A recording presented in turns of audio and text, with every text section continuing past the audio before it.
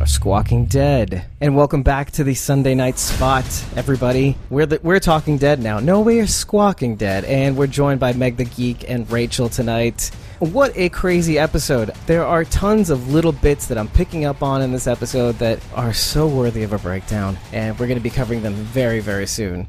In the meantime, we've got a couple bits of news that I kind of wanted to rake over. One of which is I'm getting some further details on Michonne's exit from TWD Season 10. I thought she was going to make it all the way through. It looks like she might be exiting the show a little earlier than the end of the season. But I think we're going to go through the episode now. Hi, guys. What's up? What'd you guys think of the show? Interesting, to say the least. Yeah. I did not think they were going to go as hard on the Commonwealth being the big bad. I am sorely mistaken. Mea culpa. You know what I mean? So before we continue, check out the description for the YouTube and the Facebook streams. First of all, give us a like. You can comment if you want right now, but we're going full throttle. But yeah, and leave us a rating on iTunes or Google Podcasts or Stitcher. Actually, does have a rating system too. If you haven't checked it out now, give it a few seconds after the show and head over to CosmoMom09 on Instagram. Her charity for St. Jude's is still up. We have until August to raise $5,000 so that she can go full alpha. Yes. And if you need a handy dandy link, head to our YouTube or Facebook streams and you'll be able to click it right there. It's available right now for you to click. If you are watching on YouTube and Facebook, it's a lot easier because you could keep it on and just make your little donation and then come right back and then you could still listen to us in the background. Rachel, just promise you're not going to put anybody's head on a pike. That's all I ask. Yeah. We'll see. I don't know. This, shaving of the head might change me. I don't know. Okay, so I'm going to avoid you in Atlanta. Let's just put it that way. I'll say hi to everyone else. I'll just, we'll set up bowel barricades. That word. Bowel blockades, by the way. It's bowel blockades. Make sure they tie tight, because look what happened. Right. Yeah. Look what happens. Look what happened. But then she'll just duck and cover under the bowel blockade, with her little whisper mask. Tuck and roll. She'd be like, I got you, Meg. And blend in, just like Nick did, You're just gonna get a blonde wig and a green dress. Yep. Not gonna Call me Deborah. It all ends in tears. Anyhow. All right. So as is tradition, I'm actually going to hand this off to Rachel. And besides the last part, that's the only provision that I give you. Besides the last part, pick anywhere in the episode to give us a starting point, and then we'll go on. If you want, you could even just tell me what you think right off the bat of the episode. Yeah, there was a lot of really good points in this episode. This was a really good episode. A lot of questions answered. We saw a lot of really, really good stuff. I think what I want to start with, though, is after what I said last week, and then we see Luciana and Dylan raising the radio tower. I for some reason, I thought I saw another kid in that clip for the trailer. Obviously, I was mistaken, but so that whole scene was very much different than how I thought it was going to play out. But on the flip side, he did. I mean, at that point, he was starting to trust us more, and as we saw, he was about to let us know what was really going on. So the scene was different than I thought, but yeah. So we saw that happen tonight. Yeah, it's a kind of sweet moment between them, actually. Yeah, I think so. And you called it last week too. And if it wasn't for you and me breaking down that trailer, which I almost thought was almost a fruitless effort. There's only so much information. Fruitful though. Yeah, and to dovetail on that thought, when we realized, I turned out that I was right, that they were protecting children in the episode, and that's all because of the trailer, the breaking down of the trailer. That was like barely 2-minute trailer, I think it was, or something. Yeah, if that. So much happened in that 2 minutes. Yeah, and so and it turns out that Max, Annie, and Dylan are protecting the other kids of the parents and children that were at the camp, I guess. Yeah. And it turns out they had a reason. Gave me a lot of questions though after I saw all those kids, and then they explained, those were your parents. And then I thought, if our big bad is who killed all the parents, why not kill the kids? Did they assume they just wouldn't survive? Yeah, probably. Exactly. All right. Well, did anyone else scream? When I first saw all the kids, my first thought was Children of the Corn, so Children of the Apocalypse. I was like, oh my God, what is happening? I was thinking Lost. Do you remember Lost? When they were in the woods and the torches kind of light up around them? Others! I only watched the first 2 seasons of that one, so that might have been before my time. Yeah. Or maybe. After I stopped watching, rather. Yeah. I thought that was fairly kind of in the beginning, though, isn't it? Or I don't know. I don't even know if it was first season. Long. Yeah. Thomas is saying, did you guys catch the throwback to the season 1 finale? I think so. Wait, with the CDC? Well, it depends on which season 1 we're talking about. Fear the Walking Dead or... true, yeah. Yeah. Oh, I think it was assumed Fear the Walking Dead. Oh, no. I kind of don't want to talk about it now. I kind of do want to talk about it. I'm trying to think about it. Spill the beans. No. I mean, I kind of want to go through the episode because I think we'll get to that. Okay. Because there's some really interesting things that were said and gestured, and I just kind of everything in its time. I think because I mean, if we bring it up now, then it's kind of like we're gonna be ping ponging back and forth, and we'll definitely forget to bring something up. Very true. Oh yeah, and so yeah, Tom is just referring to these Daniel leading the horde, basically. I think to the FEMA center too. See that I had flashbacks of Rick on the horse and like going down in Atlanta. Everybody's doing something. That's There's just a lot my of first thought. There's a lot of things that kind of make me think of earlier Absolutely. seasons in this episode. A lot of And, nods. Yeah. The one question I had from the beginning was like the dates on the calendar. So, I mean, the idea that we're in October, first of all, is pretty interesting to me. It gives us a better beat on like maybe where they are in the timeline, which sounds to me like it's closer to what you were estimating, Meg, by the way. Yeah. Or what the Twitter user you referred to was estimating. Yeah, to. I wish I got his name. Would have given him credit, but Yeah. Do you think it's accurate? What? What's that? Do you think it's accurate? Or did he just find it there? Okay, so I saw it on Twitter, and I've been going on like the Wikia pages a lot, trying to think just how close it is relative to like our time, and the math kind of adds up. Okay. Yeah. Because Rick was still leader in this episode, like, well, when the episode took place, because it would have been what, like, how long? 18 months after, or at least a year after Dwight left Negan. Right. Yeah. Around the crossover. Or not, well, a year after the crossover, I think. Yeah. Yeah. Yeah. And 18 months passed after between 8 and 9. So we're probably about 6 months-ish behind, give or take. Yeah. And Cloud Henry saying it's estimating that 7 months before Rick goes missing. Ooh, that's a long jump. Because right after that, there's the 6-year jump. So Fear is now 6 years behind. So 6 years and 7 months-ish behind. Well, I don't know about you, but my nose is bleeding. I suck at math, and I'm somehow figuring this out. So I don't know. That makes sense, though. It makes sense. We're definitely behind the time jump. That's obvious. We're not absolutely. Yeah, we're not caught up. And yeah, I think it's safe to say this is well before Rick gets taken too. Well before, at least 6-7 months, I would say. I have a feeling the Fear finale is going to get up to the point where Rick leaves. Yeah, I think that's exactly where we're gonna end it with. Yeah, I think we're pretty close to when Rick leaves. Actually. Yeah. I mean, if I had to take a guess, if not the finale, then mid, definitely. But I think it's too soon for mid. Yeah, so I don't think it's 7 months before Rick goes missing, but I do think it's like probably right up to the moment. I mean, if we're gonna bank on this timeline thing, it's 7 hours before Rick goes missing, and 23 seconds. 7 days, let's say. Who cares? Let's just make things up. Like, 7 weeks. All right. Just looking at Daniel Salazar ripping the date off of the calendar and putting it in the fire and then putting whatever's other thing. It feels like a love letter to Ruben Blades, by the way. He's just his acting on this episode is just so grounded.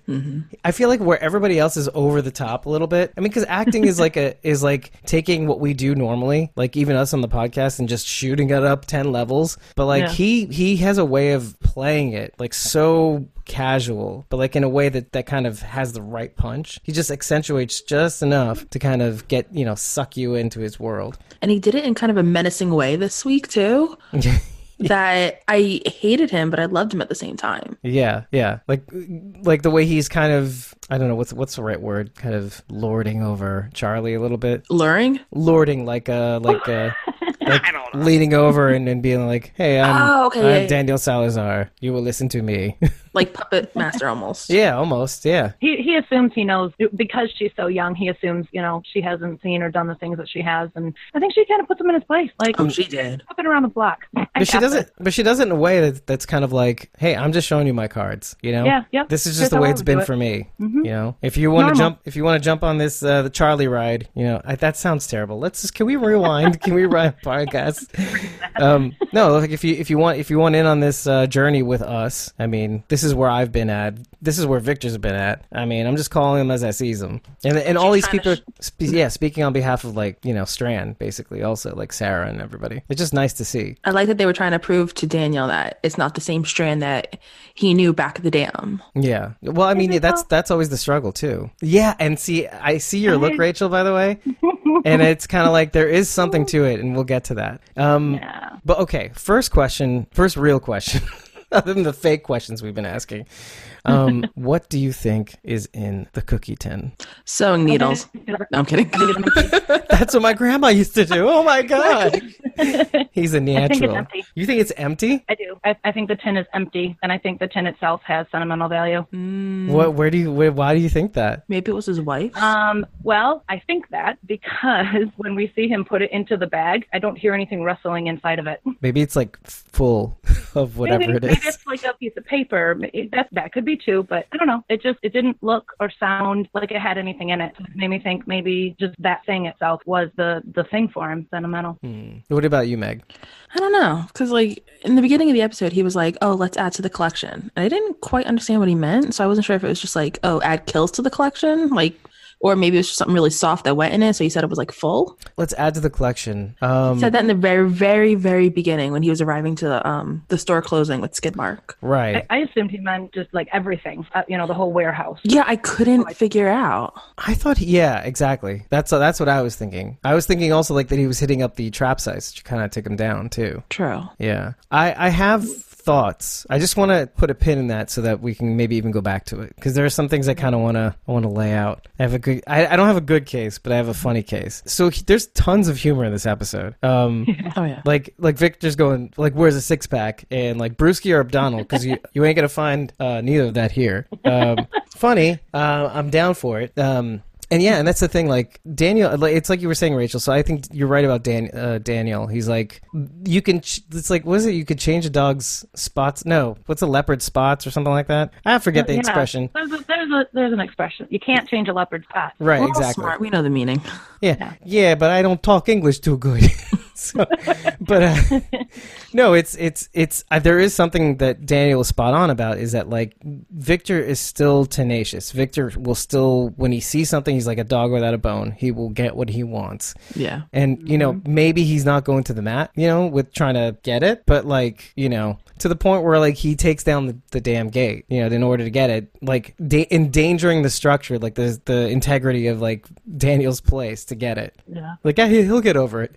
He'll get over it. That's Victor for you. But yeah, I mean, but do you which kind of brings up the idea, like, I'll say yes, but like, do you guys think if Victor's changed? Yes and no. Oh, okay. At first, I really thought, yeah, he did. But then thinking about everything you just said, like with the structuring and going to do whatever it'll take to get what he wants, it's making me think that, yeah, there are some qualities about him that have not changed. But also Madison, we kind of talked about it last week, how like with Alicia was doing everything that like kind of Madison everything taught her, and Strand kind of takes some of those life lessons and applies them to today. So that's why I think he has changed, but he also has not. Right. Yeah. I think that Strand thing, he's changed, but I think if he were put into a position where it would be easier to go back to his old ways, he will. Wow. So in essence, he really hasn't changed.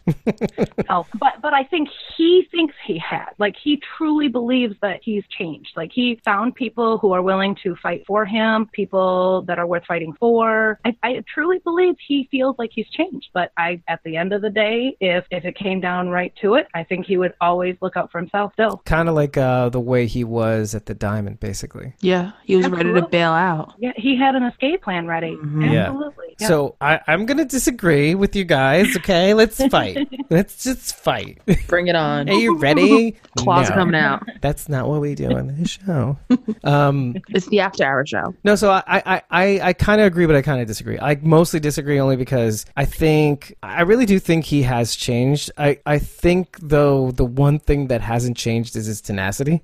And I think what really gets me about Victor sometimes is that, like, and I think Daniel kind of nails this, like in a more harsh way. Like, I think Daniel's right in that when Victor tries to help people, he uses his Victor-esque methods, like conning and trying to do whatever it takes to kind of, outsmart the other person, but not caring about the consequences of his actions. And you kind of see that in this episode, like a little bit, like, okay, like not caring about the gate and like leaving Daniel like defenseless, by taking down this gate and getting the airplane and stuff like that. Now, I don't know if this is like a poor writing choice. Do you know what I mean? Like, could they have painted Victor out to be like a little bit like smarter, or I don't know. It kind of seemed like it was just like action first, think later. Yeah. I mean, yeah. And that seems to kind of line up with what we know about Victor sometimes. Yeah. I mean, Sarah and Wendell were along for the ride too. So it's kind of not on him.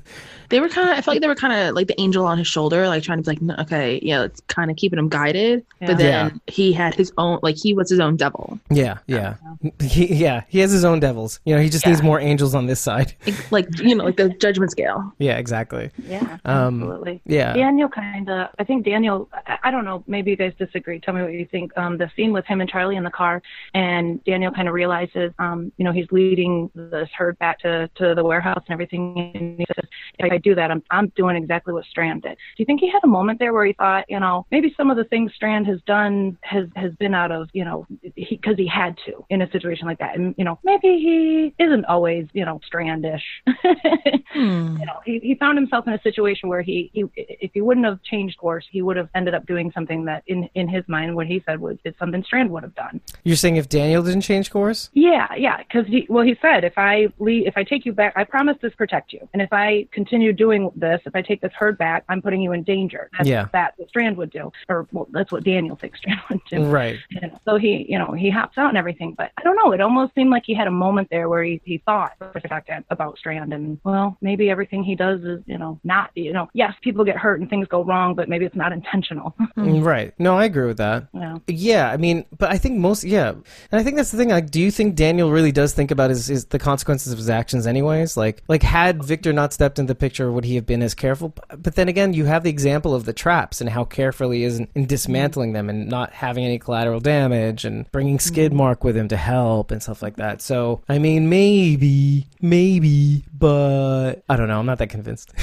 In the past, you could tell he kind of dealt with the consequences of his actions. Back in I don't know if it was season 2 or 3 where he thought about what was it, his time in the war or whatever it was. But in this episode, not so much. Yeah. Well, and then there's the PTSD episodes and stuff like that. Yeah. And who's the one that set the fire? It was Madison that set the fire at the mansion, right? With the crazy lady that kept all the dead bodies and fed them? It was Madison. Was that Madison? I think that was Madison. And then be there? And Daniel was just there and he got burned. Burned it. Sort of. And then we all thought he died. Again. More. Again, yeah. He's like just the Energizer Bunny. He does not die. Yeah, he's him and Morgan. I was going to say him and Morgan. Yeah. I don't die. Did you get that memo? Oh, yeah. Some more humor. Wendell saying, you think he's going to shoot us in the face too or just Vic? And then, and then Sarah getting on the phone with Daniel saying, beef with our friend, justifiably so, considering the sinus pinball. Oh, yeah. With the bullets in the face. But yeah, there's even more. So you're just gonna sit there like a turd in the toilet, waiting for it to come back? Oh, I missed that one. Oh yeah, like Sarah's telling Victor basically. So you're just gonna sit there waiting for it to come back, See, I love Sarah because Mo Collins has that comedic background with Mad TV, and so she's capable, even though it's a serious situation, she's so capable of just hitting those one-liners, and it makes it for the memorable moments. Yeah, 100%. And okay, so now that I have you guys on, because when it was just me and Carol covering season 4 last year, I was trying to get a pro Momo or anti Momo poll up, and I kind of want to gauge you guys up because I don't think we've heard Sarah call Morgan Momo in a while. I think since season 4. Yeah, so I kind of want to poll everybody. Are you pro Momo or are you anti Momo? Just the word Momo for Morgan. Rachel, you're up. I personally find it hilarious. I think here's the thing though. I think Carol's anti. I think it's hilarious because it drives Morgan nuts. But here's the thing. I think it probably drove Lenny James nuts in real life, and maybe that's why we're not hearing it so much anymore. That could be, yeah. Maybe that's why they've separated completely. There's some fighting on the set. I told you claws were coming out. There was just a Talking Dead segment that he was on there, and they had brought that up, and the look on his face. So miserable. I thought, oh, he hates that for real. So.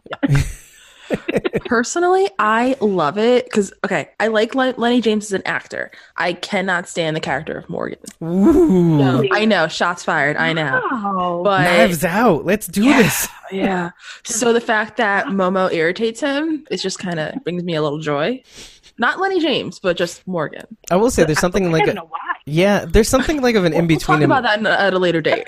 No, we could talk about it soon. But like, I was just thinking about That'll be like a whole episode. Let's forget this episode. Let's talk about this. No, I feel like I need to like lay on a couch and like explain my problems. There is something like where I agree, by the way, like with that, like there's something about the character, like somewhere in between the actor and the character that like I feel like there's something to what you're saying, because there's something like about even just like as a fan where they're like Lenny James is just almost completely inaccessible to us. Yeah. But doesn't that feel... Now, I don't dislike him for it. I actually kind of respect him for it. Like, dude, I do not want to be in the social media game. Fear the Walking Dead told me to get an Instagram account, so I have one. I respect it because he wants his privacy, and I fully respect that. Yeah. And I agree with that. There's something that pisses me off about it. But Andrew Lincoln's kind of the same way. Yeah, well, Andrew Lincoln has no social media, right? Basically, so, but yet, we still fangirl and fanboy over him, so... Yeah, I guess so.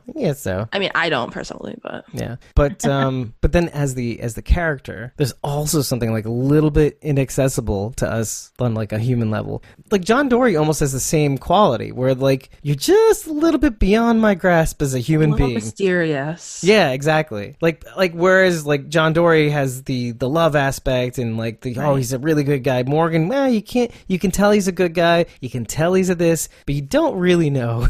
With Morgan, it's like you get 1 step forward and 10 steps back. Yeah. John Dorie, it's only 1 and 2 back. So it's a lot easier to unravel the layers of John Dorie than it is for Morgan. Oh, yeah. Yeah, totally. I'm liking the way Sarah and Wendell kind of shaping up on the show. Like, you start to get a sense of, like, where... Like you said, like, they're, like, the angels on the shoulder right now. Whereas, like, last season, they were kind of, like, shitheels. They were kind of, like, almost... I really thought they were going to be the big bad for second half of last year. Really? At first, yeah, because they were a little, like... Okay, well, what's going on? But then you realize they were just trying to protect what they had and what they had built up. But right. It took a little while for us to learn that. So that's why at first I didn't want to trust them. But then slowly, the layers, like I said before, were unraveled. Or peeled back. So we were able to kind of see like, okay, look, they're not the bad guys that I thought they were going to be. Yeah. I mean, I thought they were going to be bad guys too, like for a little while. But then like I realized, oh, they're just not that imposing. They don't have the grambas, the funny nuts. You know what I mean? Well, they do. They are funny nuts, but they don't have funny nuts. It's a little before the podcast humor. A little pre-show. Yeah, it's a Jessica Jones spinoff that's in the works. Actually, it's shitty superheroes, basically. Coming out next year. Well, what do you think about Wendell and Sarah, Rach? Oh, I like them. I really like them a lot. I think they definitely bring a different feel to Fear the Walking Dead. Like we've said all along, how they really separate the two shows, and I think those two characters are what really help do that. They're funny, they're comedic, and that's what they do on there. And like Mike said, Mo's got that comedy background, and she delivers these hilarious lines with like seriousness, and it's funny and it's refreshing. And I got to believe, if this were real, that there'd be people out there like that, to just kind of make light of a scary and dangerous situation. And we need people like that. If everything was scary and serious all the time, and more people would die, I think. Yeah, I think so too. Well, if you kind of think about it, kind of what you said, like how if this were real life, how you would want people like that. Think about like, when tragic things happen to us in the world, like kind of throwing it back like a way to like 9/11, we kind of turned to comedy for, like we tried to. consolement, or we tried to, Exactly, yeah. But I remember like when the first episode of Saturday Night Live aired after 9/11, they were like, well, should we do this? And they're like, no, America needs the funny. We need it. Yeah. So it helped bring us back together. Was it after? It was after a month, right? Like, or 3 weeks even? Yeah, 3 to 4 weeks after that, yeah. Yeah, and that's right. Like, there's more than one way to master the apocalypse. That's all I think we're saying right now, is that, like, it's obvious. Like, even when I was looking at the kids and like how they were setting up the bow blockades and whatnot. Like, okay, there's that kind of mastery, and then at any moment something can get you, right? But then there's like a different kind of mastery. Okay, well, you can get that stuff down, you can handle yourself in the apocalypse, but can you make funnies while doing it? That's like a different kind of mastery to me. That's like a next level sort of thing. It's like you can maintain a level of humanity and talent, also. Yeah. I do want to see what they're going to do in the next several episodes too. Like we've seen them. Okay, I feel like I want to bring this up right now because I kind of want to just do that and toss it away. But like how Wendell's been dying to pull the hammer, Althea's hammer down. I know. Oh my god. For the turret. I felt so bad. Of course it didn't work. How did that not see that coming? Like, of course. That's like Charlie Brown thinking, okay, I'm going to be able to kick the football this time, and then it doesn't happen. Yeah, nobody can. It's like nobody can do it except for I think it was only Althea, or was there anybody else that actually pulled that lever? I just remember Al doing it. She screamed, "Get down! Get down!" Martha did once, didn't she? Oh, yes, she did. Oh, yeah. I guess Martha's got the goods. So Martha pretty much corrupted it for everyone then. Yeah, she ruined it. Martha broke it. Yeah, maybe has been fired since then. That's funny. I mean, she poisoned the water, so I mean, what else is she capable of? If you notice the sign on the grocery that I think Daniel and Charlie were at, right? It's a Tamplin's Grocery or something like that. Jack Tamplin is the assistant stunt coordinator for the show, so I thought that was a nice, interesting nod. I love when they do stuff like that. Yeah. I love it too. I like it more when I notice it, but I'm glad you pointed that out. I love when that happens. Yeah, it's pretty cool. Yeah, Jack Tamplin. He and I go way back. I put a thing in the stories just to let you know that we're best buddies. What was that you were saying about how you don't talk English well? I don't talk English too good. Not too good. Sorry. Good. Yeah. Okay, so when Max and Annie were tying up the walkers and it fell, I kind of had a flashback to Herschel, because Herschel would be like, "You play with walkers, you risk your life." Yeah. And I kind of just wanted to scream that at them, walkers, and it reminded me of Lizzie back in Walking Dead. You don't play with the walkers; they are not your friends. Yeah, right. Walk with all your friends. They're not your weapons. Yeah, Only Michonne can do that. And I love how they the show every once in a while kept saying that, but it never meant anything until Carl got bit, and that's what kind of. I mean, a lot of people called bullshit on that too. But I was kind of you know what? I think people need to be reminded that it could happen at any time. Yeah, and then from then on, you would see things like that happen. Where people get bit. And they're dangerous. I mean, you just can't keep playing with fire and then expecting not get burned. Mm-hmm. It's gonna happen. It's like that Pikachu meme. Something happens and you're and then you're shocked that it happens. Pika Pika. Yeah, I bring up a lot of random references, just FYI.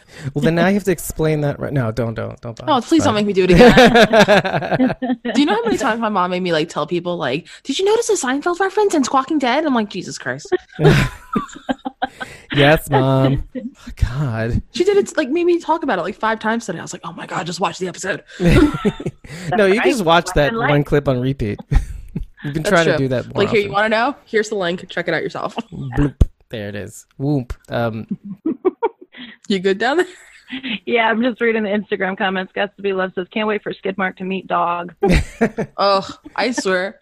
Okay, so I loved how Skidmark was kind of Captain Sassy Pants with taunting the walkers. Right? Yeah, lifting its little tail up in front of the window. Yeah, ha ha ha ha. Hopping over from window to window. Look what I can do and you can't. Ha ha. So, do you think that was scripted? Yes and no. So maybe I missed something, or maybe I just don't know how guns work, but what trips the gun on the inside of the door? It's just something they can set up that it's a sensor kind of. What set it go? What made it go off though? Actually, those walkers were in there moving around. I can tell you, there was probably a wire on the door so that when somebody pulls the door, the gun moves this way, and it's probably designed to pull a trigger as it moves to the right, I guess. Yes, as the doors open, that string gets pulled and that treats it as a trigger, so that's when it knows to go off. Right. And so none of those walkers trip that wire till that moment. That does seem a little far-fetched now that you mention it. Yeah, that is pretty accurate. Yeah. Okay, all right, just making sure. I mean, there's certain things in the world in the show we just kind of have to look over, the fact that they can still drive cars. Right, we haven't run out of gas in how many years? Yeah. Yeah, exactly. Oh, and Walani's saying, I can't believe Daniel left Skidmark behind. Oh, that broke my heart. Well, don't be, because I think we're going to go over something very interesting that I thought of, that I hadn't thought of until I watched it the third time. Okay. I feel like he was leaving him in good hands, though. Like, he kind of looked back, and he saw him up on the table, and Strand was petting him, and so he kind of, like, was like, okay, he'll be good. Well, he's in good hands. Yeah. I just wanted to adopt Skidmark, like, by myself. Yeah. Just give Zoe a friend. He needs a little girl to play with. Like, yes, it's very nice. Little cats with little girls. That's cute. I don't know how you all feel about Charlie, but I am still not Team Charlie. I did want to kind of get to that, actually. Did you? So you're still not on board with this Charlie character? I will never be Team Charlie. Because of Nick? Never. Because of Nick. I will never be Team Charlie. Were you diehard Team Nick? Oh, he was going to make it to the end. He was like I thought for sure. I knew he wasn't going to. He's like Fear's Daniel. Fear's Daryl Dixon in a way, though, isn't he? When you kind of think about it. Yeah. But like even cooler in a way. I mean, like or like sicker. Like the LA version of Daryl Dixon. Sicker. Yeah. Yeah. Well, I mean that's what kind of makes it so sad, because you kind of want like guys like that or people like that to kind of make it. You know. See, the really odd ones. I feel like Nick is kind of more The Walking Dead's Glenn than Daryl. Because think about it. Because Glenn, he was always trying to right, just do the right thing. And Nick was constantly trying to right his wrongs. And Glenn's death, it was just so messed up. And then the way Nick died, it was just so shocking. So there's kind of little parallels right there. I would say that, but I could see that. But I think for the most part, like for more seasons than not, like Nick was just kind of like trying to run away, trying to put himself in danger. Like combine Daryl and Glenn, and then you got Nick. How about that? Oh, if they had little babies, yeah, sure. And I couldn't wait. I couldn't wait to see Nick, years into the apocalypse. After all, like you said, we see him like kind of running off and doing his own thing all the time. And do I want to be a part of the group? I don't want to be a part of the group. But I was really excited to see him in the future, having known all of that about his past. Right. Well, I think even in that respect, he's kind of like Carl too, like always kind of going off and doing his own thing, or trying to, like you said, trying to right his wrongs or right certain wrongs, or like going to the saviors and trying to take care of that. You got massive balls on you, kid. Yeah, I mean, look at the dam. Look at what he did there. Enough said. That was boss. That was baller. That was funny nuts. I'm telling you right now. That's just going to be the new catchphrase. Funny nuts. I'm sorry. Hashtag funny nuts. But yeah. Okay, so we're going to talk about this, the epic mother effer of a Walker kill. And before I bring this up, this is one of the things that's on John and June's movie list is Indiana Jones and the Raiders of the Lost Ark. If you remember Indiana Jones and Raiders of the Lost Ark, there's a very epic kill in that movie that involves a big-ass boxing Nazi in Indiana Jones. And there's a plane where the pilot got shot, and he's like resting on the control panel, and the plane's kind of spinning around in the runway, like this. And they're boxing, and all of a sudden Indy gets him in a move and punches him in the face, and then he falls into the propeller blades. Oh, that propeller kill. Yeah. If that doesn't win the combo kill on Instagram, I don't know what will. Yeah, I think Victor gets this one too, by the way. He does. He should, definitely. But but yeah, I mean that's why I'm looking out for these parallels, because Andrew Chambliss is basically saying the movies have a very interesting tie-in. The movies on John and June's movie list have a very interesting tie-in to what happens in the season. And so given that, the propeller kill in Indiana Jones makes me think of this exact scene where Strand's like cranking up the plane. And this is basically around the part where Daniel's leading the horde away, to try to get it as far away from his place as possible. And, Sarah and Wendell with the MRAP come in, and he pulls the hammer down. It doesn't work. Strand's like, I got this. Give me a second. And then, the airplane engines go on. He's like, hey, come over here. And then, boom, boom, boom, boom. All the walkers are dead and the plane is destroyed. I just need some thoughts. I need thoughts because I lost my mind. That was awesome. My jaw was dropped. I was like, it was awesome. Yeah. It kind of reminded me in Walking Dead with Jadis with like the the meat grinder. That's pretty good That's too. Exactly what it reminded me of. Well, I guess it's like a trash compactor of some kind. Yeah. We call it a meat grinder. I mean, it kind of was flesh. Yeah. Oh my God. Oh, yeah, it was awesome. That was great. That was a good kill. Oh man.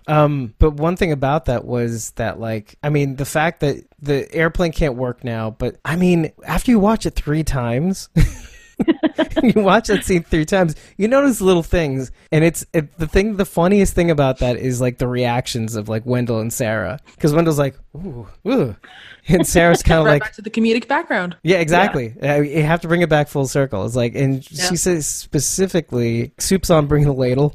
How did I miss that? I didn't write it down, but I remembered it because it's just so funny. My jaw was probably still on the floor at that point. Like even Victor's like looking out the airplane window. He's like, and like blood splatters on the window. He's like, ah, ah, ah. It's working. I think. Holy crap! Couldn't really see anything after the first couple, I'm sure. I've never seen so much smoke. Oh man! I feel like it'd be a pretty easy problem to fix, though, right? Like on the plane. I don't know. That's actually what I was going to ask you. Was like, do you think?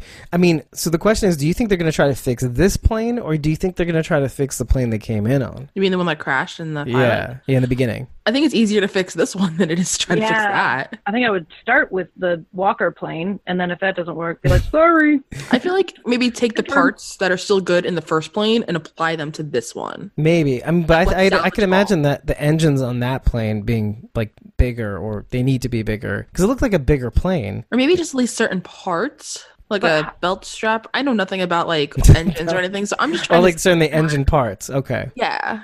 How far away is the other plane though? Because they were flying when they crashed. They'd have to somehow get to that plane and then bring the part back. Well, that's cars that mysteriously work. They're trying to fly to where the other plane is, right? Well, that's a good question, because that allows me to segue to another part in the story, which is when Alicia and Morgan meet up with the kids, and we find out that the kids have been Dylan's been lying. And the kids are in trouble, and then Morgan and Alicia save them. Alicia says something very interesting. She says, "Put our weapons down." Now, she's not talking about her sword and his new pipe stick thing. He's talking about the firearms that they have in a row. Yeah. So it wasn't the Commonwealth NWO that have the weapons. It's the kids that took the weapons. So isn't that interesting? It's just the specific wording to let you know that. But the reason why that's pretty funny is that, and this is all to say, by the way, that the kids know and they're able to get to this site, this plane crash site, pretty easily or fairly easily. So, and especially the kids were out there to hunt or whatever it was in the very beginning of the first episode. So that if they can get to it, our groups can get to it pretty easily, the crash site.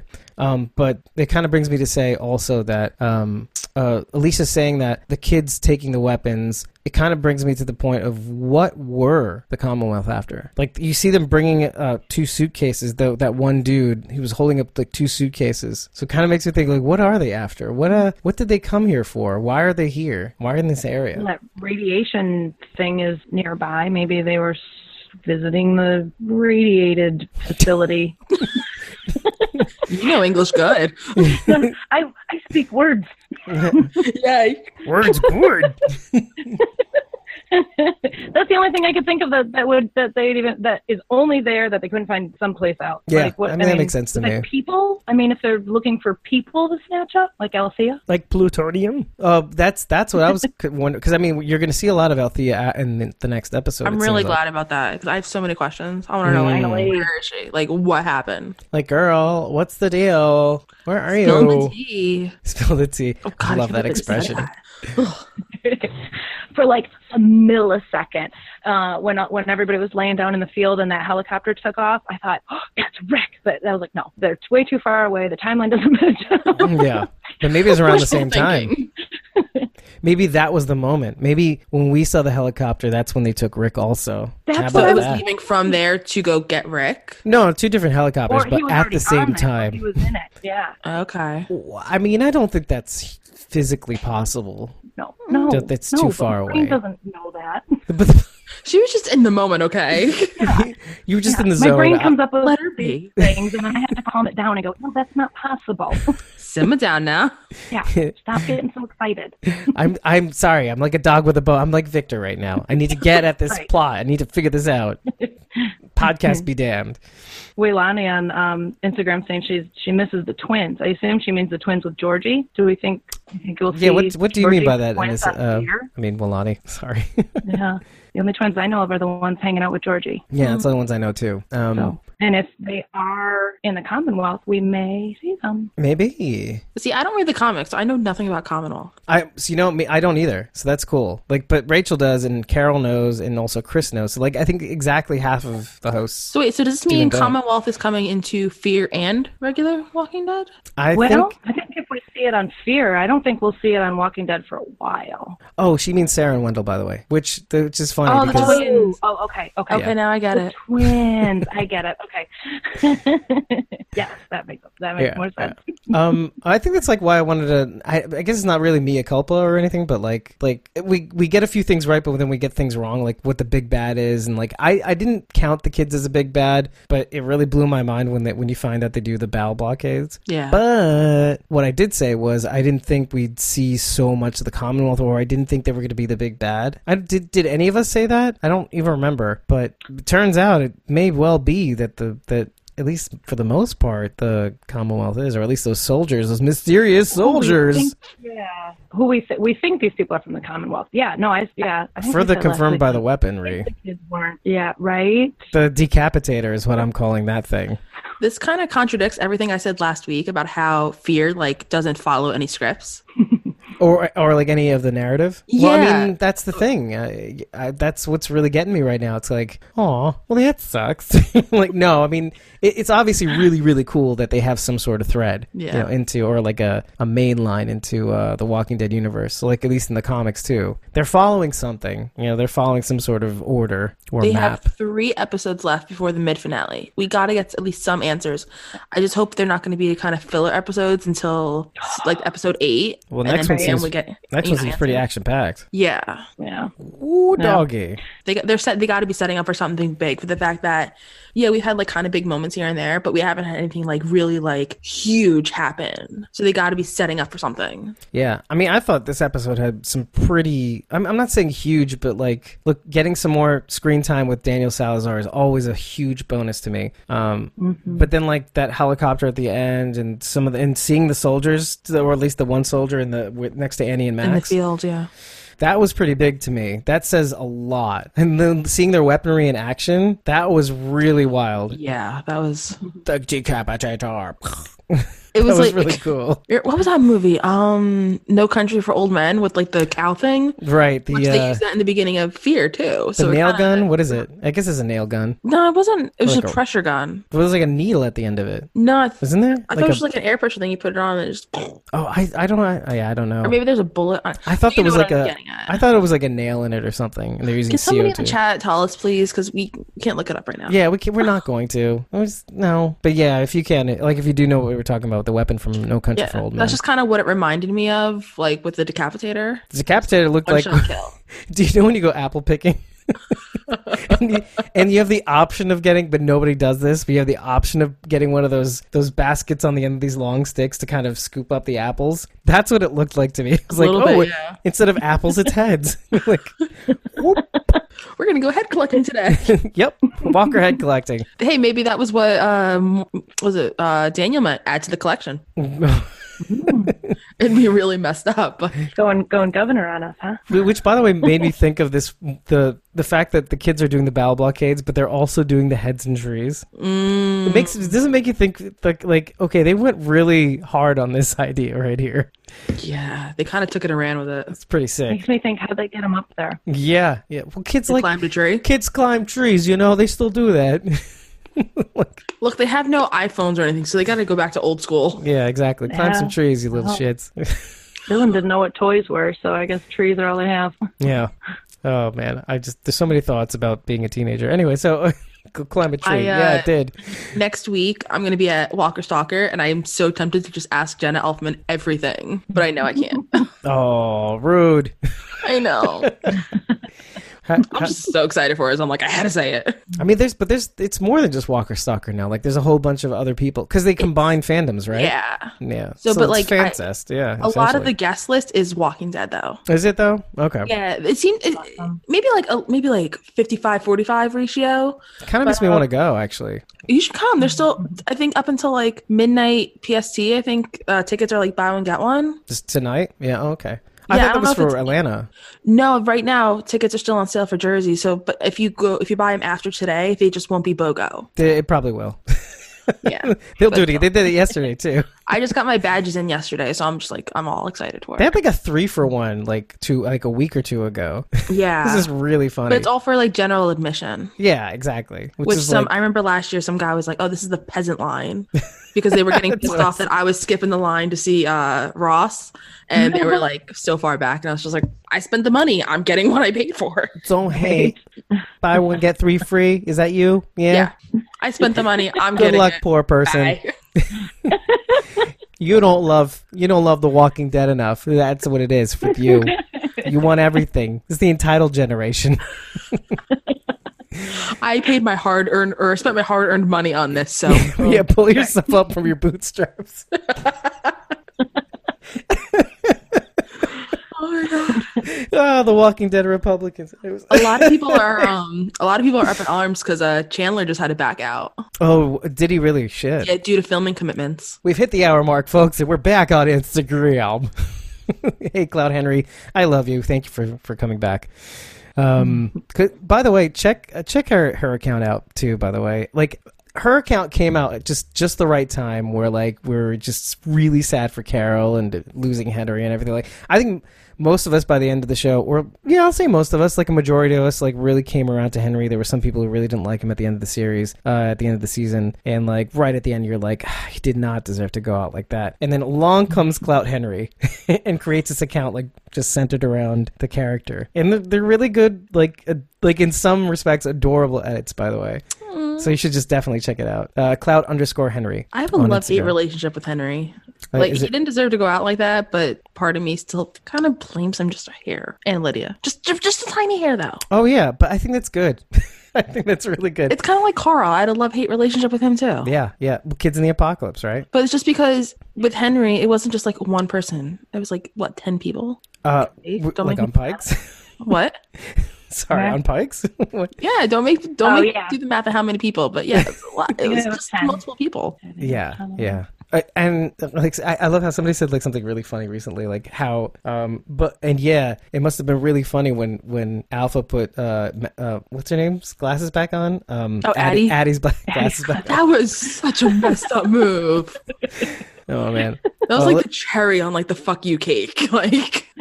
Yeah, exactly. By the way, special hello to Zainab. By the way, I speak Arabic too, so it's ahlan wa sahlan. So how are you? Really cool fan, by the way. Like reposts a whole bunch of shit that I love. And I can't like it enough because I'm like almost never on Twitter or stuff. So awesome account.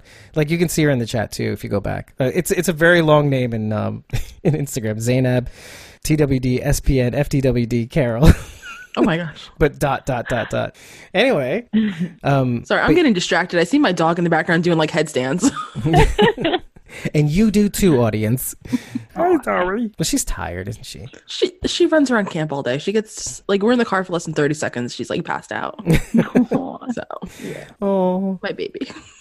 Okay, so question of the day. Mm-hmm. There's 3 things that are said at the end of this Daniel sequence, and one of them is what she finally says to Charlie that he meant to say to Ophelia. It's like, every day is a chance to start over, a chance to get it right. This drove me up the goddamn wall. Not in a bad way, but like in like I know I've heard this before, and I felt like it was from Madison. Yeah. And that's what started the wheels turning. And I'm like thinking to myself, Rachel, I know we're okay with Madison being gone. I'm not. I am. Like, no, I mean, like, you know, we're like a grieving child that's moved on, has to move on in order to survive the apocalypse. But my heart still hurts. But like, I'm starting to think, man, that there is something going on here. Although, I mean, we'll get to that. But Do you think he got those words from Madison, like to say to Ophelia originally? And how prescient are those words when it comes to, let's say, Victor? Like every day is a chance to start over. Like he's been holding that in this long. With Victor, it kind of goes back to the whole has he changed, has he has not, right? In a way. Well, it irritated. I was a little irritated when Daniel said that, to be honest. Yeah. How can he say that and still think the way he does about Victor? I agree 110% with that. I mean, yeah. Oh, I get it now. I was screaming at Daniel, like, dude, like, I get it. I understand. But stop. Move on. So he said that, and I went, really? Really? Yeah. No, there's a tie-in here, though. Just like the kids. Okay, so it's a repeating theme.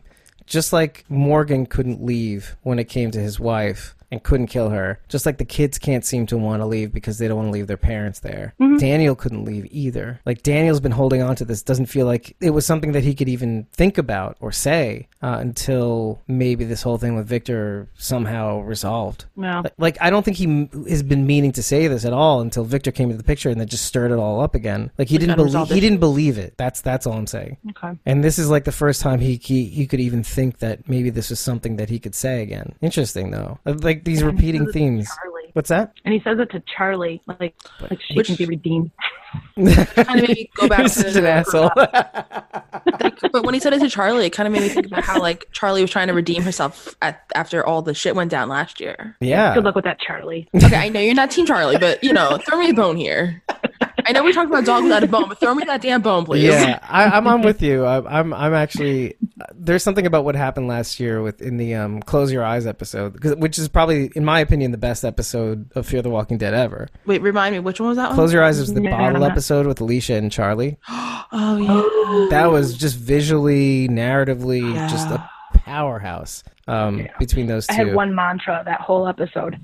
What was Kill that? her. Kill her. But we all were kind of like... Kill her now.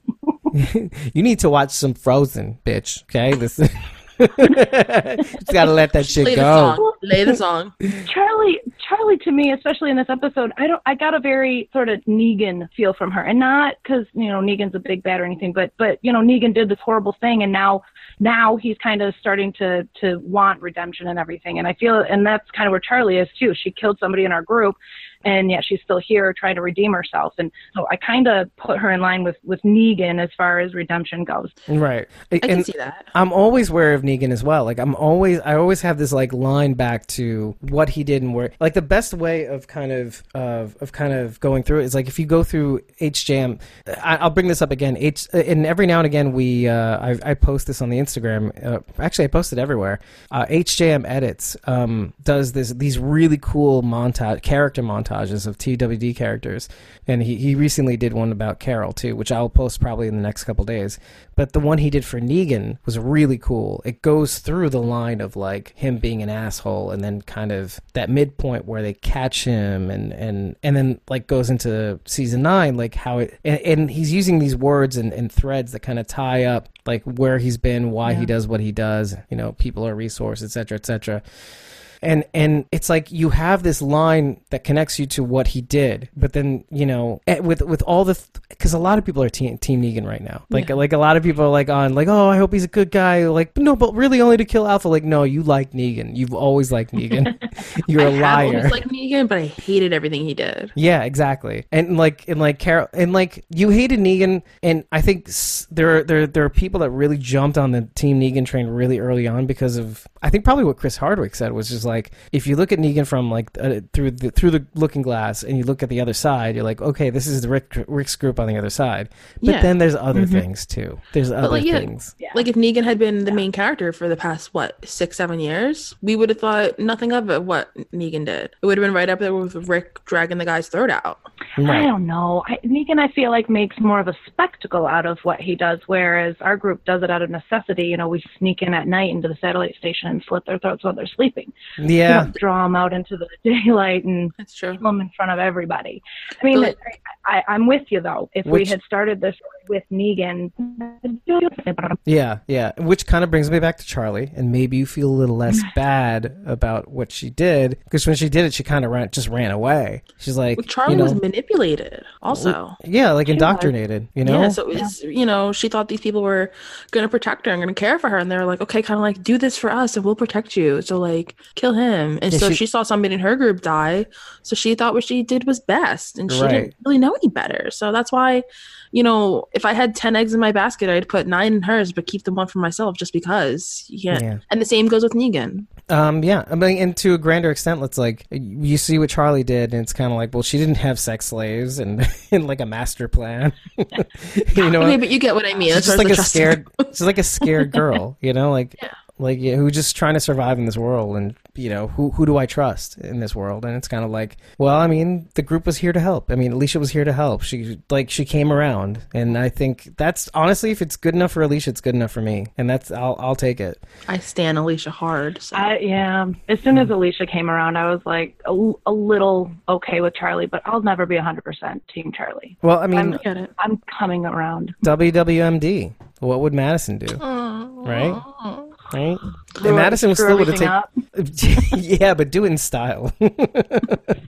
She would have screwed everything up so horribly, and then Alicia would have come in and fixed it all. Yeah, that's interesting. What you say, like you're saying that Alicia's like in some ways more. I wouldn't say more capable, but you would say like more effective, right? Is that your? Yeah. She kind of took what Madison taught her and brought her up to a grander scale. Perfected it. I think that I really don't agree with that. Only because I think you do need, because see, that's like the Shane Walsh school of thought, a school of zombie killing.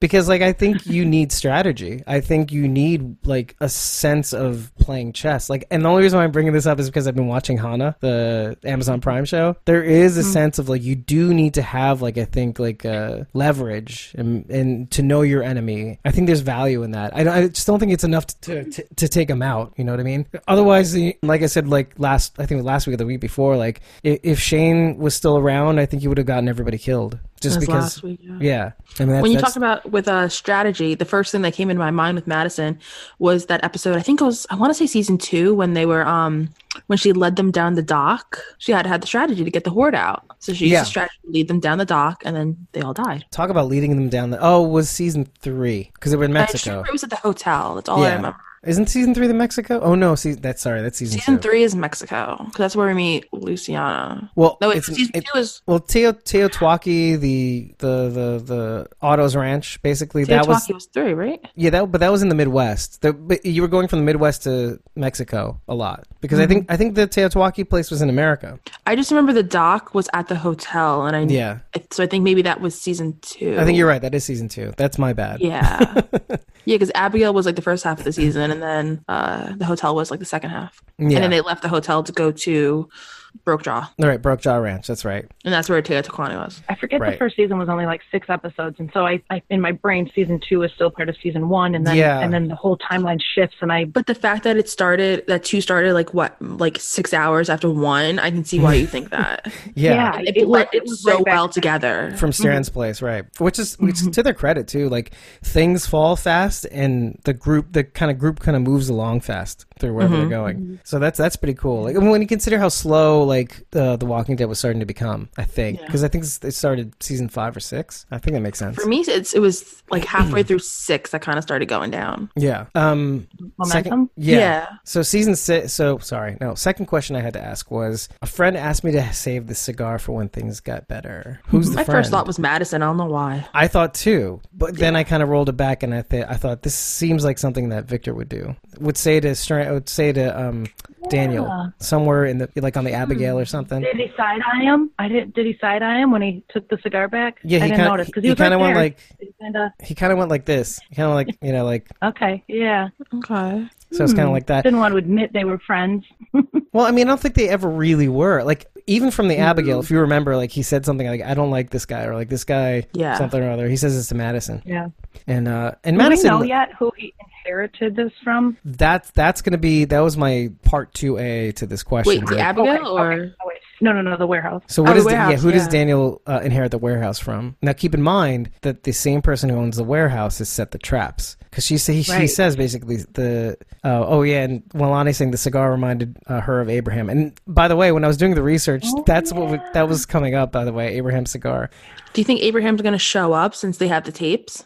Maybe. We could see a lot of people on those tapes. So do you think Victor, do you think Daniel ran across Abraham and his journeys? It's possible. It's totally possible. Look at Rachel right now. Rachel's like mind blown. Maybe. I'm just thinking about all the people we could see again, like Glenn. Well, do you remember one of the tapes was Glenn? Well, do you remember like one of the tapes was Abraham in the dock? Yeah, that's exactly what I was referencing. Yeah. I think Rachel, you might have forgotten about that. Yeah, because we see what was it, the end of 4? We see that, I think. Yes. Yeah, the tape, the names of the tapes roll by very quickly. I don't catch them all. You kind of had to like freeze frame it to see it, or pause. Facebook stuff.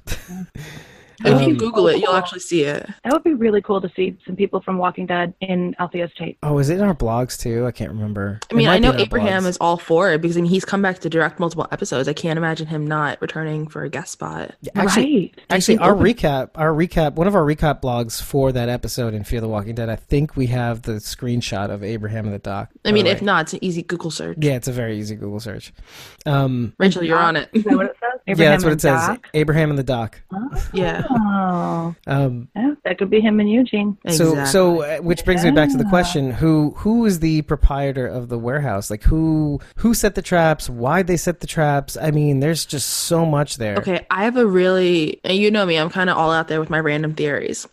What about the guy from what was his name from the beginning of the season? The one that took over their warehouse? From the beginning of which season? The beginning of this season. The guy they used to be like Max Headroom. I don't know his name. Oh, Logan? Yeah, Logan. You think Logan set the traps? That's exactly who I was thinking too. It could be Logan's warehouse. Yeah. Because we haven't really seen or heard from him since then, so it's totally possible. I mean, Logan kind of just said, hey, I picked a random spot on the map for you suckers to go to. Right, but we don't know his history, so he may have crossed paths with Daniel at some point. Food for thought. I will say, what I'm about to say next, well, before I ask this question, but let me ask this question, I'll just keep that in your mind. Another question is, will we see Daniel again? Of course. Whoa. Don't be too sure. No question. Yeah, sure. I agree with you. Okay, so I kind of hope not, but I know we will. What? Ooh. Hope not. Why? What do you mean hope not? Ruben Blades is a powerhouse. He's the man of the century. I think Ruben does the role. He's wonderful at his role. Okay, I wholheartedly agree with that. Christ, shut up, dudes. Like they just keep bringing him back. It's like, okay, we're running out of ideas. Let's just bring Ruben back. Running out of ideas. Let's bring Ruben back. I have to admit that was a good idea. Oh, by the way, it's working. Which, by the way, that reminds me, we were supposed to know that they were planning on bringing Ruben Blades back from like May 2018. So he was supposed to appear in 4. Well, I don't know about that, but I know that they mentioned his reappearance will eventually occur. He said down the road. There's no doubt in my mind we'll see Daniel again. Is basically what Andrew Chambliss said, and it's like knowing that he was going to be a part of the universe that ahead of the game. I don't know what that means, but I feel like it's something big. Well, it kind of goes right back to what we talked about last week, how they're not exactly that good with surprises, like with announcing Dwight coming back. Or Dwight coming, I should say. So the fact that it's like we're going to see Daniel again, like, you know, it kind of ruined the surprise that he was going to show up in this season. Yeah, that was kind of stupid. So really the element of surprise was gone right off the bat. But you know, the fact that we had this episode with time logged with Daniel too, like I just really kind of just shows that there's some actors that really get it, that really get their characters and really get what it means to like bring the weight of their character in this universe. He plays the role wonderfully. Yeah, it just fits like a glove. I mean, and so this is what leads me to the next question is, it brings me back to the helicopter. And I thought for a sec that it was that the people were leaving because they got what they wanted, but what if Daniel is what they wanted? And they left empty-handed? Well, no, what if what if they wanted a bee and Daniel was the bee and he has to go alone and that's why he leaves Skidmark behind? You think Daniel's a bee? Well, maybe. Well, isn't that what... I think Daniel's an A. Is that what Rick Grimes is? No, I think she said... Rick Grimes was an A, but then he got injured and he turned into a B, but they still took him. Is that how it works? I don't even know what this right. Well, Well, I'm with you, Meg, because of what Jada said on the radio. She said, I had an A, Yeah. I have a B. Please take him. Yeah. I assumed it was because he was injured as well. I thought the A was a turned Gabriel. That's what I thought. Wait, what? Because originally it was going to be Gabe, wasn't it? Or No, she used Gabriel as like a toy. She played him like a fiddle to get what she wanted. right. She did say to him, I thought you were a B, but you're An A. You're right. You're right. A. That's It was what I when meant. she helped the zombie or the walker over him. Yeah. She Because he wanted to like, escape with him. stand in the store. Yeah. And he was like, no, I have to do the right thing. And so then everybody had these theories like, an A is like an alpha, a leader type person. And It was then a like B exactly would be the opposite. a follower. Yeah. Yeah, I feel like that's the exact opposite. Because the B does mean like... Second rate. Not as good. Weakling. I think B actually is more important than the A. Yeah? For some reason. Yeah. Because he said, I thought you were an A. I thought you were B, but now I realize you're an A. And then which is why she refers to Gabriel as A. And Rick takes the place of Gabriel, and that's a B. And the B's Yeah, I better. just assumed A because, A is like the best. And then when he got hurt, he wasn't the top dog anymore. So she was like, okay, I have a B now. Right. Yeah, that was, yes, I'm with you. Yeah, yes, that. We'll get it. Yes, Whatever that is. All of that. We'll get our answers with the movies. So for now, we can only just speculate on what Right. it Yeah. could be. I I agree. really hope they clear up the A-B thing because there are so many theories and so many possibilities of what they could mean. Which kind of brings me back to Daniel. Do you think that the Commonwealth NWO, do you think they took Daniel? Because it kind of answers your question of why they would leave Skidmark behind and like how he has to go alone. The person that left the traps, maybe it was somebody that was in the Commonwealth. Maybe it was Georgie. I don't know. But they seem pretty So do you crafty. think- So you're saying Daniel left knowing he was going to get on the helicopter, not that they Like he willingly did it. he willingly went with them. Oh, okay. See, and Okay. I think we might see him again. When our group is about to get killed, and then he's going to swoop in and save everyone. Pull a Carol. That would be so corny to happen, though. It would be typical to happen. It would, which or is not why at all. they don't take that route because I don't want typical. Yeah, I mean, Well, it I would- want our group to get saved if it comes to that. I mean, if it comes to that, obviously, yeah. But I really hope that they take a different route with it and do something a little out of the ordinary with them. Predictable. Yeah, they're getting a little predictable. yeah. Well, I don't know. Like Yes and no. We'll put it there's- that way. My let's theory. just put it this way: the fact that we have so many questions after the last few episodes says a lot. I mean, It the does. fact that we can't really tell where things are going. I mean, that last episode where we find that the kids did the Blau blockade. Like I had a feeling, but like I was like, how does that make sense? And then we find out they did it, but then you don't really know what to think about them. You know? Yeah. It was built up in such a way that whatever this big bad was is going to be really scary. However, I have an alternative for this helicopter thing. Okay. What if the person who set the traps, the person that bequeaths the warehouse to the person that he's gonna see is Sherry? On the helicopter? Well, no, forget the helicopter now. Or forget it. I mean, Okay, maybe, forget maybe that. not. But Okay. but Okay. what if it's Sherry? What if he's here to see her? She was the one who left the traps. I for need her. a moment. And then there's Madison too. There's still the Stop. Madison thing. I refuse to believe that Madison's Okay. dead. Okay, so I will go on a Madison train right now. I don't think. Okay, here's my thought on the Sherry thing. I Yeah. don't think Daniel's going to meet with Sherry because I know a little. Okay, if the What do you know?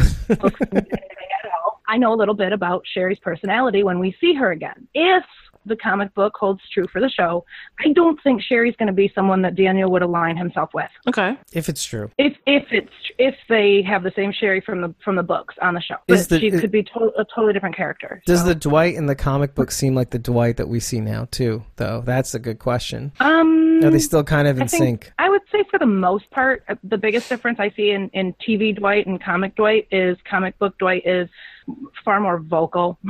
He speaks out a lot more than TV Dwight He does. seems like a soapbox kind of like from the few frames that I've seen. He's like he gets on a soapbox a lot. Yeah. I mean, doesn't he lead like some sort of revolt? Tries to. Yeah. This Dwight does not seem like the type. No. He just seems Or- like a second, like a right hand man type guy. Or even not Ever the even leader. not even that, just kind of like a loner. Like not even just sets himself apart. So Yeah. Daryl. That's right. Yeah. Which I often refer to Dwight as kind of like negative Daryl. Or technically Daryl is negative Dwight. They kind of like two Technically. peas in a pod almost. I mean, one is real and one isn't. Let's just put it that way. Can we rewind a bit and go back to the whole Madison theory? yeah. I thought you Initially, might. before the new showrunners took over, said they were going to set it up for Madison to become the ultimate, like the villain at the end. Who said that? We said that. In interviews. What? I read before the new showrunners took over, they were gonna before they decided to write Madison off, they were gonna make Madison the bad guy at the end. So we can see her die all over again? Okay, don't go there. We're gonna have some fighting words. Wow, we feel very different things about Madison right now. Yes. Oh. But like no, so everybody it's even totally loves her. possible that we might see her in the helicopter. I mean, she's done with what was it, Deadwood, whatever it is now. Yeah, and even the though she's Deadwood filming movie. something else, there's still chances. There were no dumpsters for her to roll under. She's got to be dead. I don't. I'm starting to think that there may We be didn't see a something body. there. We didn't see a body. I'm not even on that train. I'm kind of just like on there is a way in right now as a result of this. Well, we never saw the body, technically. So, yes, there's always a way back. Well, I was by the way, brings me back to the cookie tin. There's part of me that thinks that it has something to do with Ophelia's ashes, but it also makes me think that there's some sort of connection to I don't know, like he's either burying her ashes or something like that, or because ashes don't rattle. yeah, that's true. They'll do like a little swish. Kind of goes what Rachel said, Yeah. Yeah. But there's things that are said, like the cigar thing, and like like my what did he say? He says, I think I actually literally write it down. It's like, friend asked me to save the cigar, blah blah blah. I don't know. And the chance to do it over, the chance to get it right, that thing really bugged me. That It just messed really me bugged up. me. Don't say that. No, it didn't mess me. No, it's just because. Not you. Oh, so I was going to Daniel, defend don't say myself. But damn it. But anyway, okay. So, and if you're wondering where John and June are, and Dwight, I they're did wonder basically that, yeah. they're trying to find Sherry at the moment. So that's why you didn't see them in this episode, which is interesting because it kind of brings me to the helicopter, which seems like also like the next episode kind of picks up where. Right after Al got kidnapped. Yeah, well, Al got kidnapped, but there does seem to be like a thread with where you see the other soldier, where Max and Annie are. Do you know what I mean? Like it seems that there's a scene there that overlaps with Yeah. that scene. So you do We see might it from see it that from another another angle, right? Exactly. So we may see that kind of connect somehow. So which is interesting to me because it's kind of like what they did with the time jump a little bit in last season. Like they're playing with the timeline. They're kind of doing a recap of where everybody else has been, and this is where Althea's been, and where the lines meet up, basically, or they touch. Because it's a lot easier to follow this year. Yeah. Well, maybe not. We'll see next week. We'll find out. You never know. Yeah. So shut the front door with that Rick Grimes helicopter. And that's the thing. Like, could the Althea even be the one in the helicopter? Don't say that. It's That's just gonna Madison's in mess the me helicopter. I'm going to have dreams tonight about this. That's the thing. That's what really, really, really. I saw this Friday night. I saw it when it aired, and then to Saturday I got the notes, and then I watched it again Sunday. And oh my god! And there's just so many things rattling around in my skull right now, which is good. You need questions. You need to have this fodder to be like, whoa, wait, what's going to happen next? And it's so early on too, so you have the rest of the season to answer all these questions. And then just like Lost, which we brought up before, they can bring up more questions along the way, and just basically give you the middle finger throughout the whole season. And hopefully we get a better answer than we did on Lost. Well, I think because what's funny is like J.J. Abrams gave a TED talk during Lost, like bringing up the mystery box. Like his whole ethos of filmmaking and everything like that is based on the mystery box. Everything's about the mystery box, and sometimes you can only answer so much, but until you lift up the lid, you're just never gonna know what's in it. It's like Schrodinger's cat almost. Yeah, exactly. So it is exactly what you think it might be, until you really know. Yeah. Yeah. And then you get mind fucked. Yeah, and so, but that was like finding like ad infinitum. Like that's what Lost was. Yeah. It was an exercise of the mystery box. Just keep going down this hole and keep going. Come along with me. You're just compelled to because you want to know what's in that box. But I'm going to keep throwing questions in your way until you give up, essentially. So next thing you know, it's 3 a.m. and you're in a random forum. Exactly. Like what the fuck is happening, man? Exactly. Who It's was that it's the smoke rabbit hole. monster? That's what it is. Yeah, It's exactly. Was that Adams? Adams in Deadwood? He's the smoke monster? Anyway, sorry, I'm watching Deadwood. But this is a good exercise of the mystery box where like you answer maybe one question, but then you open up 4 more and then you move forward and then you answer then you answer 3 questions and then you answer the one question that was in the beginning and then they answer a question that you didn't think to ask in the second episode. You know, but that's good. Watch it. That's great narrative. I love that. That's the Lost School of filmmaking by Robert Orsi and J.J. Abrams. That whole team. Which, by the way, they're doing Star Wars, I guess, the last Star Wars installment. Fingers crossed. Okay, so here's some exciting things. I think we're pretty much done.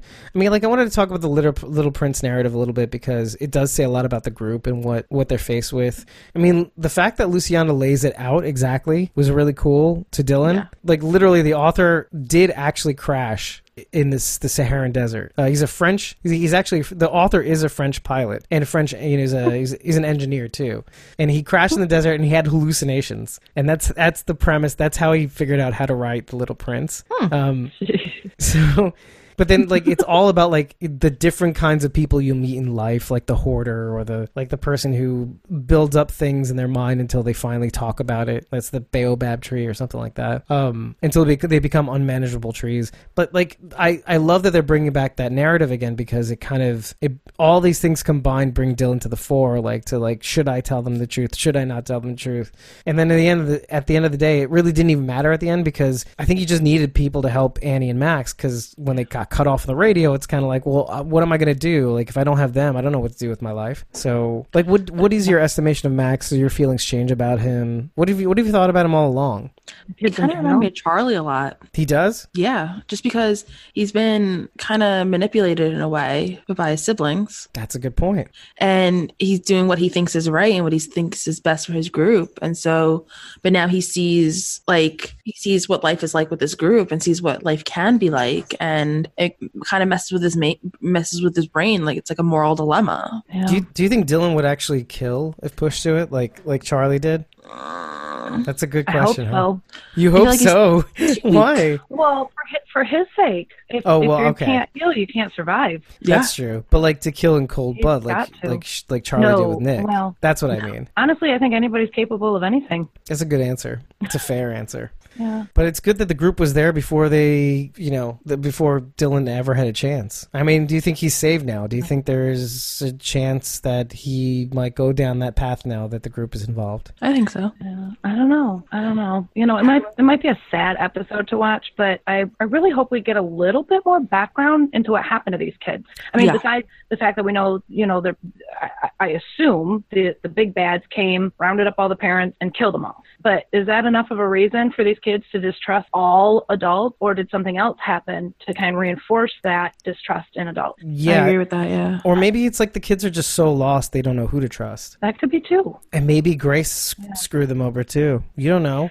Exactly. Maybe Grace is one of those other adults that let them down, and so they don't. Now they're like, forget it. Any adults come around, forget it. Yeah, I think that would really screw with our heads. By the way, if we find out that Grace really is kind of like a bad, it would kind of be like that Walking Dead Scars episode from last year. Subverting expectations. Twist. That would be, oh my god. Well, yeah, but a little predictable though.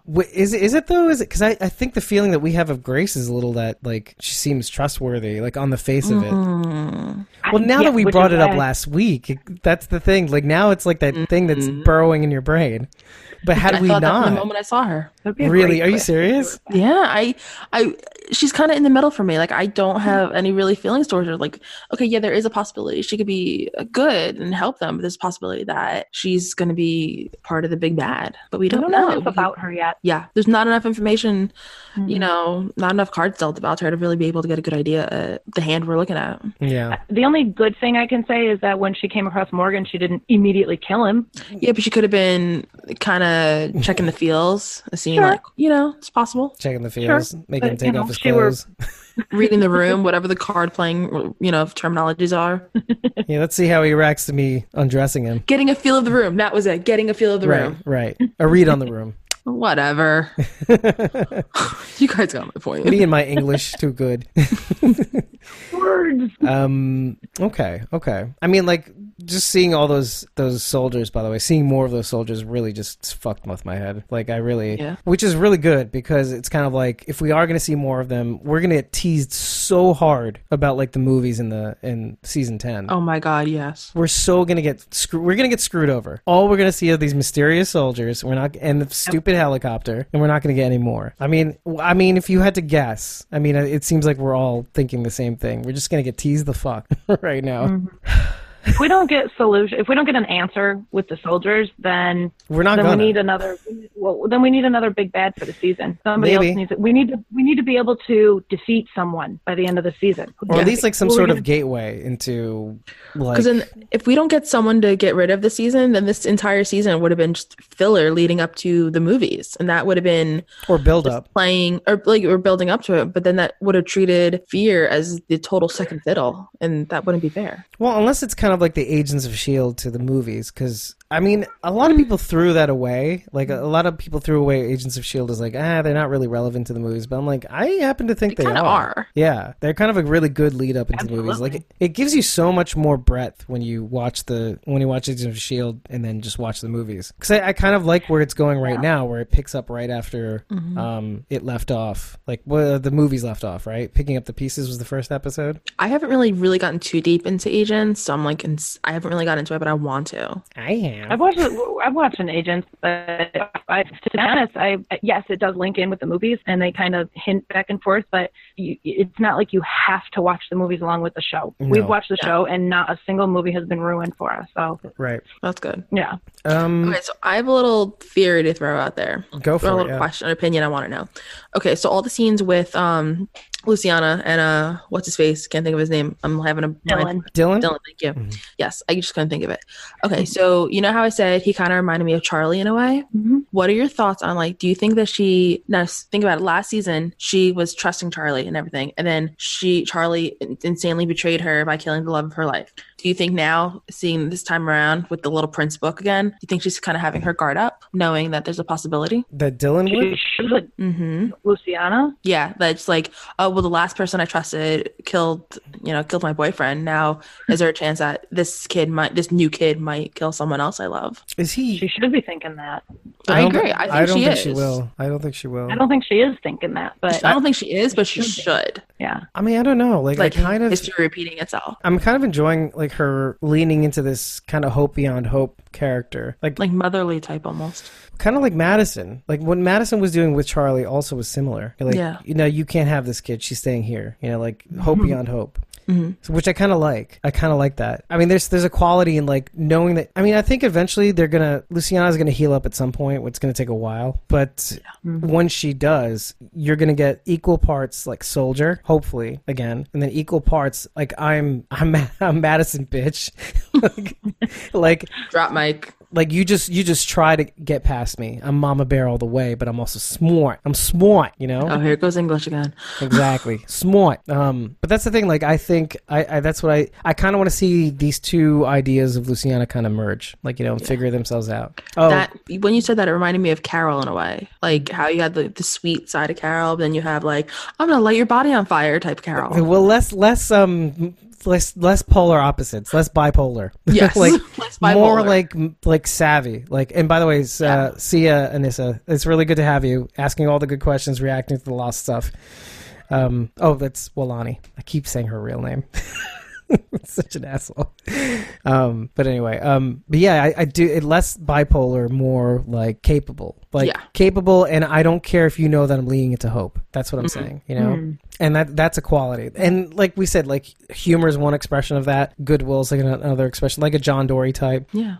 But yeah, that leads us to the sneak peeks, because I think we kind of went through everything. But which is good because we see a lot of Althea. We see more soldiers.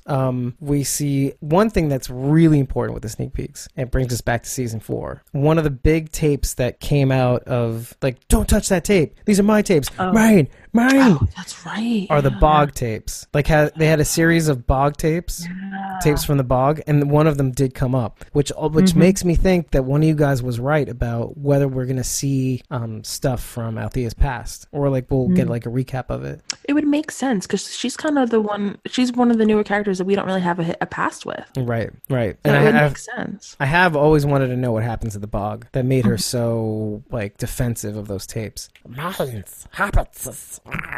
See, with her being so defensive with the tapes, it kind of reminds, and like how we don't know really what happens, but I hope we do find out. It kind of reminds me of Avengers. I know we talked about it a little bit before, or at least Agents of S.H.I.E.L.D., how like Black Widow and Hawkeye are like, oh, remember what happened in Budapest? But we never knew what happened in Budapest. And we're going to find out in the Black Widow movie. So I kind of hope like the bog, we do find out finally. Maybe, yeah. Makes her who she is or what she is, or maybe she got involved. Maybe she shouldn't Made her have. to the woman she is today. Or maybe like it's all the things that she watched happen to the people from the bog and like never stepped in. Ooh. So PTSD guilt-ridden, essentially. Yeah, maybe. Were those her first tapes, or was she journaling before that too? Who knows? All I know is that it was like a series of, I think, 12 tapes. Mm-hmm. But did it happen before the apocalypse or after? I think definitely post. Yeah. If I had to wager. So that Definitely means she knowing that she was like a journalist type in the real world. I can't imagine that she probably started this from the beginning thinking it was a really good story, but then shit hit the fan and she just continued on her way thinking one day the world would come back and this would be the story of a lifetime. Yeah, or I mean, maybe this is one of those stories she'd rather not get out. It's possible too. 8 tapes worth of the bog. I mean, I don't know. Or 10 well, I mean, just her like interviewing people in general. Could be. I mean, if it is the bog and the bog fell, let's say, and she didn't do shit about it, maybe there's something to it. Videotape it, yeah. Yeah. She's like documented her crimes. And that's why she doesn't want them out. Those though. I don't feel like it could be like a full bad thing like that. Why would you want to carry around a constant reminder of your biggest failure? I mean, isn't it up here forever anyway? To not I would just bash those tapes in, like Negan style. I don't know. Maybe she just wants to physically carry it around to kind of atone or something like that, or just like carry around the weight of your issues or something. Right. I mean, I agree, David. It was probably like a situation where shit went bad and she didn't step in to help because she, in the beginning when we first meet her, she makes a point of saying like I don't get involved. I don't do that. Right. And even to the point where like it does bring us back to like Morgan and Grace and the kids, like and even Daniel to a certain extent. Like I didn't realize until it was too late. Like Morgan didn't realize. I should have killed her. I should have ended my wife. It was too late because then they wouldn't have got my kid. That was a nice little nod though to the OG. Yeah. Mm-hmm. I was like, oh, Dwayne. I thought so too. Maybe on the flip side, maybe Althea did get involved in the bogs, and that's why things went bad. Maybe that was the reason she doesn't get involved after that. So she pulled a Carl, essentially. Mm-hmm. Maybe. With Sadiq, I guess, right? All right. Is that what we're referring to? I forget. Oh, no, I was referring to season 2 with Dale. Gotcha. Yeah. Another throwback. I don't know. Yeah, but that gets me excited. Regardless of what it could or couldn't be. We're gonna find out. Yeah, I mean, it gets me excited about a possible past or like getting to know her more. Which next week's gonna be a great episode. But it makes me think like it looks really dangerous because like at one point there's like this one brief like 1/10 of a millisecond where you see like a walker head or like shoulders and head emerging and like biting the arm of one of the soldiers, but the hair kind of looks like Althea. Right. Yeah, and it's like literally biting the arm. Like it's biting like multiple times. But like I don't think this is the end of Althea though. No, I don't think so either. But still. Well, this is kind of way out there, but in the very last clip, like at the very end of the sneak peeks, and you see like a soldier walking away, but you don't see, like they cut it off at the shoulders. I don't know, but to me it kind of looked like the way Althea walks. Like it looked like a skate walking away. Like she had, I don't know, I assume killed a soldier and put his uniform on to escape. Like a disguise, yeah. Yeah. Kind of looked like her, the way she walked in that very last clip. I mean, they're very good at throwing us for a loop, like with the dumpster, for example. Mm-hmm. So when you're talking about how like the walker biting several times, it could have been somebody that just had a similar hairstyle as her. Yeah. And they wanted you to notice that. Exactly. They wanted you to think, holy shit, this is it. Like and then the Glenn fake out on the bus. Exactly. The Maggie shot on Glenn on the bus. Or maybe those suits make it impossible they there's a chance that like they can walker bite. Repellent? Well, like they're I don't know, maybe there's like steel cable or I don't know because they walk Remember so rigidly. Milton's duct tape arms. Those work. Yeah, they do too. They do too.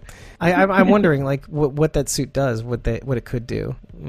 Hopefully we get some more answers. Yeah. Seems like very good protection and also a great way to lose weight fast because you will die in sweat. Yeah, no kidding. But maybe they're air-conditioned suits, huh? How about that? Maybe. I keep telling my wife I'll make one for her one day.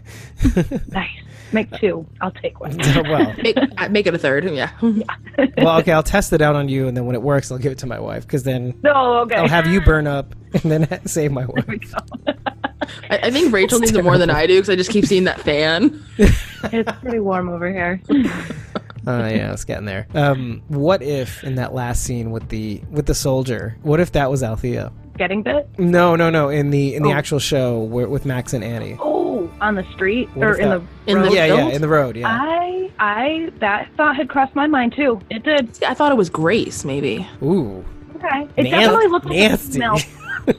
I know. I just have this idea with Grace. I don't know why. Well, maybe Grace is part of think the. it's evil. Yeah, or maybe she's part of the Commonwealth. Which, I mean, I guess it could be synonymous, but I have no idea.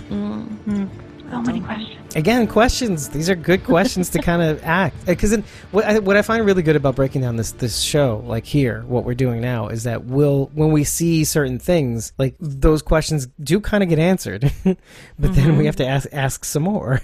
Which is great because I think I don't see a world in which most of our questions don't get answered. However, I do see by the end of the season, we may end up having quite a few extra questions that might end up dealing with like The Walking Dead and the movies and the spin-offs, which apparently deals with the children of maybe one of the children that we see here. Mm-hmm. So You think there'll be a time jump and it'll be the kids that are the stars of the new one? yes.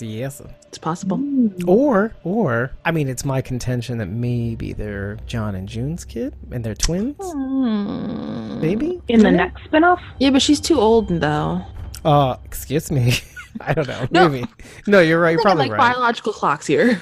Yeah. Although her kid in the show was fairly young, I guess. The I one. think she was like 9 or 10, I think. Yeah. But you could see maybe there's a possibility she's playing an age younger than she looks. Maybe, I don't know. Maybe. I think the next spinoff, which is supposed to be based around two female leads, correct? That were Yes. born into the apocalypse, right? Correct. I don't think they're going to be in relation to anybody we already know. I think it'll be a totally new, It is going to be Virginia. Yeah. totally different people. Oh, it is Virginia? Yeah, or it's getting Yeah, I filmed in did that Virginia. one too. But like, I thought I'd assumed that like the events based in that's what I was told. That's what we reported too. Is that the events that are based in the first half of Fear the Walking Dead spawn the spinoff. That's why it's called the spinoff. See? No, I know why they call it a spinoff, but I thought maybe it was like later seasons that caused the spinoff. Since you said they were born into the apocalypse. What if Daniel's jumping on the spinoff? Fear is technically a spinoff, but we didn't have anybody from the original cast until Morgan showed up. Yeah. Well, Fear is just a Or companion. any relation to anyone either. It's a spinoff, but it's the companion also, so it kind of plays that dual role. Well, What's it's the difference? So companion spinoff is you take like the one character from one show and throw it into the new one. Right. So like Like Cleveland Show. what? like Cleveland Like Show, the yeah. Cleveland Show. Exactly. Companion is just another series that goes along with the main series. It has similar elements, but maybe not the same characters or the exact same storyline. Okay, I took it as a spinoff because they took the name. Fear. But that's The why Walking some Dead. people do consider it a full spinoff. Some people consider it a companion. I consider it both. I guess I never, now I you never can't used the not. term companion. If there was a show that had links to another show, I always referred to it as a spinoff. Always. Yeah. I didn't realize there was a difference. Yeah, it's really weird.